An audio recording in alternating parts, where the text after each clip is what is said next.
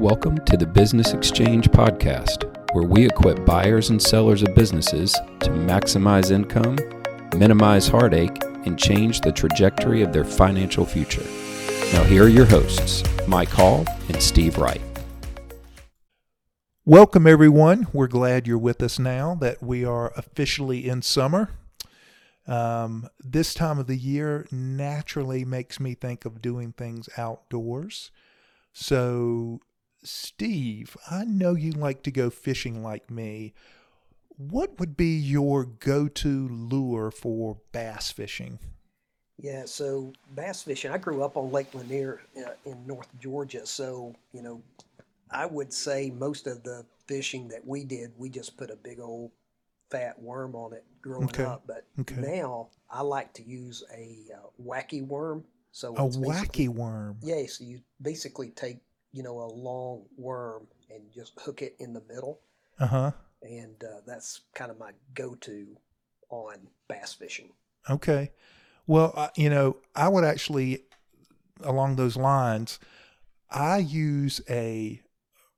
like to use a long rubber or plastic worm, like a purple plastic worm, with a Carolina rig, so that the hook is actually backwards up into the, you know what I'm talking about? Yeah, it's the like Carolina a weed rig protector. Yeah. Yeah, exactly. So very traditionalist, using that purple worm on a plastic worm with a Carolina rig.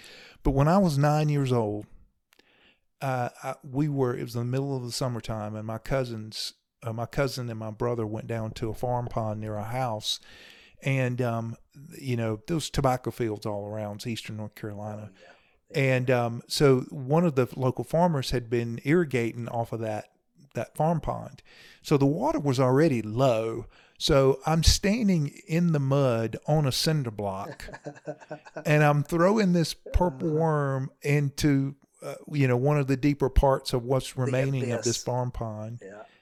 And I must have hit that fish on the head, because he just swallowed it right then and there. And I ended up catching, I'm 9 years old, mind you, and I ended up catching a 7.5 pound bass. And that fish was about as big as I was. Yeah. So, those were fun times. But ever since then, I have been a firm believer in those. Oh, of course. You're purple worm. Mm-hmm. So wonder you didn't get the tattoo on your shoulder. Most people wouldn't believe, just on these little small North Carolina, farm ponds, how big these bass get in them. Yeah, well, if it's in the middle of nowhere and, it's not getting fished out, you're going to find some big fish in there. He doesn't have a lot of options of where he can go, does he? That's exactly right. So this is a good segue to our topic for today, which is executive summary. So if you think of a listing, if you think of listing a business for sale as fishing for a buyer, then the executive summary we're going to be talking about today would be the fat, juicy worm. Steve, why don't you help us understand in simple terms what exactly is an executive summary?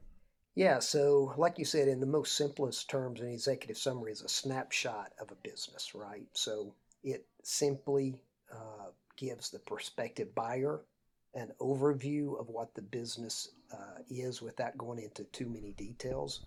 And that's why we say that it's the worm, because it's meant to get the potential buyer interested enough to bite and to be enticed to sit down and have a meeting with the owner. Okay. All right. So an executive summary then is a snapshot. It's an overview, and it's kind of like an enticement for a buyer. But let me kind of go over with our listeners exactly what goes into it, so they can kind of get a better picture of the different sections of an executive summary. Okay. And I'm just going to go through these very quickly. So typically in an executive summary, it'll open up with just, maybe a very short paragraph of an overview. Then you're going to get some basic numbers. And by that, I mean profitability, number of years in business, hours of operation, that sort of thing. Then you're going to get a little bit of the history of the business. Again, these are just going to be very short, 2 and 3, maybe 4 sentence paragraphs tops, if it's a paragraph at all. A lot of times it's bullet points. Then you're going to get some of the strengths and uniquenesses of this particular business. You'll have a section about growth opportunities, so what a new owner could do to grow that business. There'll be a section about giving some basic information about the number of employees, how long they've been there, how many managers there are, so on and so forth. Then there's a section about the facility. So if it's an owned or leased facility, and if it's leased, how long the remaining lease is, the square footage, all that good stuff. There's always a section that has some photographs so that the potential buyer can see some pictures. And then we always have a section that kind of gives an outline as a structure of the deal. So what the seller has in mind in terms of how he would like to have the deal structured. And then we always have a portion of the financial report that we prepare. We call it a recast. We'll have a portion of that, just a quick snapshot of that so that the potential buyer can have just a quick idea about the profitability of a business. Now, I know that sounds like a lot of information, but again, these sections are summaries, and they're no way intended to be a substitute for due diligence, which comes after an offer is given and agreed upon.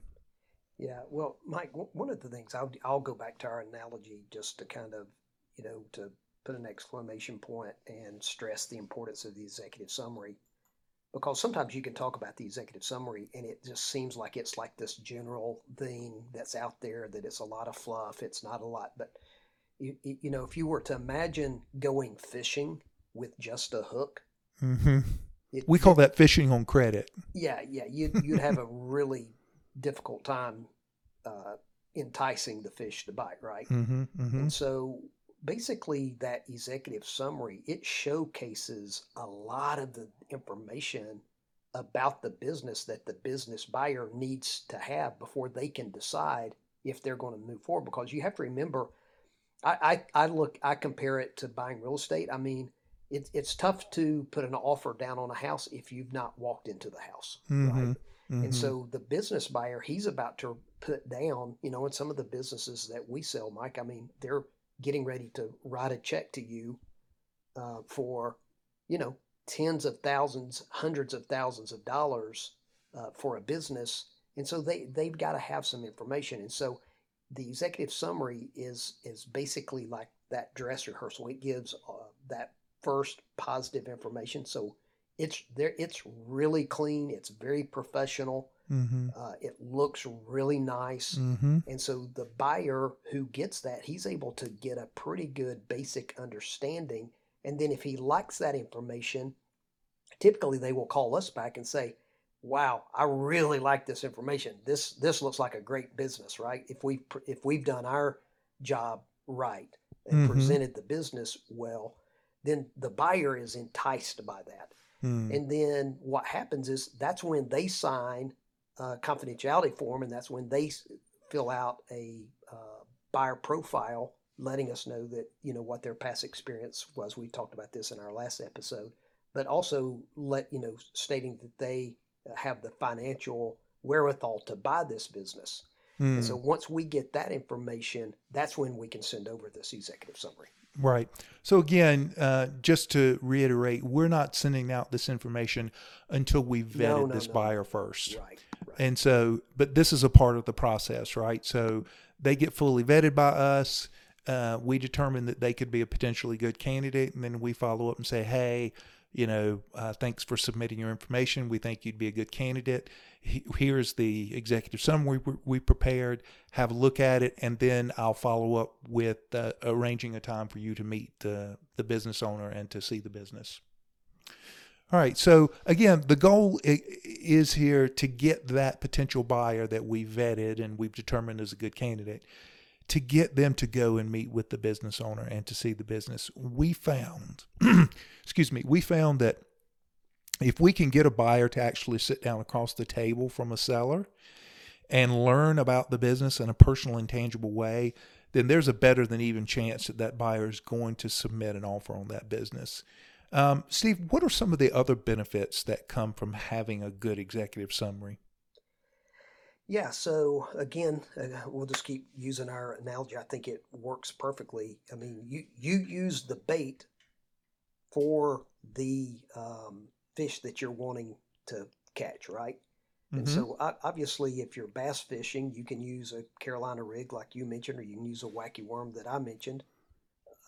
Or if you're going fishing for blue marlin or for sailfish or kingfish or mai, that requires different types of bait to be used, right? Mm-hmm. Mm-hmm. And so the executive summaries are, they're, I would say for a small business, an executive summary that we would write would be, anywhere from 12 to 15 pages. Mm-hmm. And then depending on the size of the business, that could get up to 35, 40, 45 pages, depending on Mm-hmm. the size of the business. And so Mm-hmm. what that, does is it benefits the business seller by making sure that his business or her business is marketed properly. Mm-hmm. Because that, in the end, what's going to allow that buyer to decide if they move forward with this, it's going to be the information that they find in the executive summary. Mm-hmm. Mm-hmm. And so, once an offer is given and accepted, then we go into due diligence, Mike. As you help us with a lot of our due diligence matters here in Raleigh. And so when we get to, that, which we're going to talk about due diligence in a future episode, but let's just say that this is where the buyer gets to look under the hood, right? Mm-hmm. And so having a well done executive summary, professional executive summary that lays out the foundation, it's going to basically allow the buyer to know what he's looking for, what she's looking for when we get to do due diligence. Mm-hmm. So it enables the broker to gather the necessary business documents, study the business, and assess the strengths and weaknesses of the business. And so all of this happens, and this helps the case get built. Mm-hmm. And so without an executive summary, a broker may not have such a good opportunity to know the business well enough to know its obstacles, its benefits, the positives that would help us represent it properly. Right. So essentially, the fact that here at in our Trainsworld Raleigh office, the fact that we've kind of made that a core practice of building these executive summaries, that kind of forces us to do our homework, to know this business well, so that we're really we're building on a foundation. So by the time we get to due diligence, we've kind of worked through all the kinks and surprises that are going to come up, and it gives us a much stronger ability to get that business to the closing table. Well, one of the dirty secrets in the business brokerage world is once a business has been put under contract, approximately 50% of those deals fall through. That's right. Well, and even the ones that do close probably die 3 times before you get to closing, right? But what happens is, and that's why executive summary and the buyer seller meetings are so important, because you basically, when you're sitting at the table, what you're getting, you're passing information back and forth, but what you're really doing is you're hopefully building trust. Mm-hmm. The buyer's building trust, the sellers, and so as much information that we can put in front of the buyer that is truthful, that is accurate. Well, if we present that in the executive summary, then when we get into due diligence, it's further validated. Well, that helps that buyer, have confidence that they, can move forward. And then let me say this, Mike, too. We're not just out here collecting data and putting it in an executive summary and sending it out after the forms are signed. The people who own these businesses, obviously, they've got the most vested interest in their business. And so once we get the executive summary, I like to say between 85 and 90% complete, we send it back to the seller, the business owner, right? Mm-hmm. And they breathe on it. And hey, we said 13, we actually have 15 employees because we forgot Charlie and Chris. And so they get to come back and sharpen that executive summary so that it's 100% accurate. Yeah.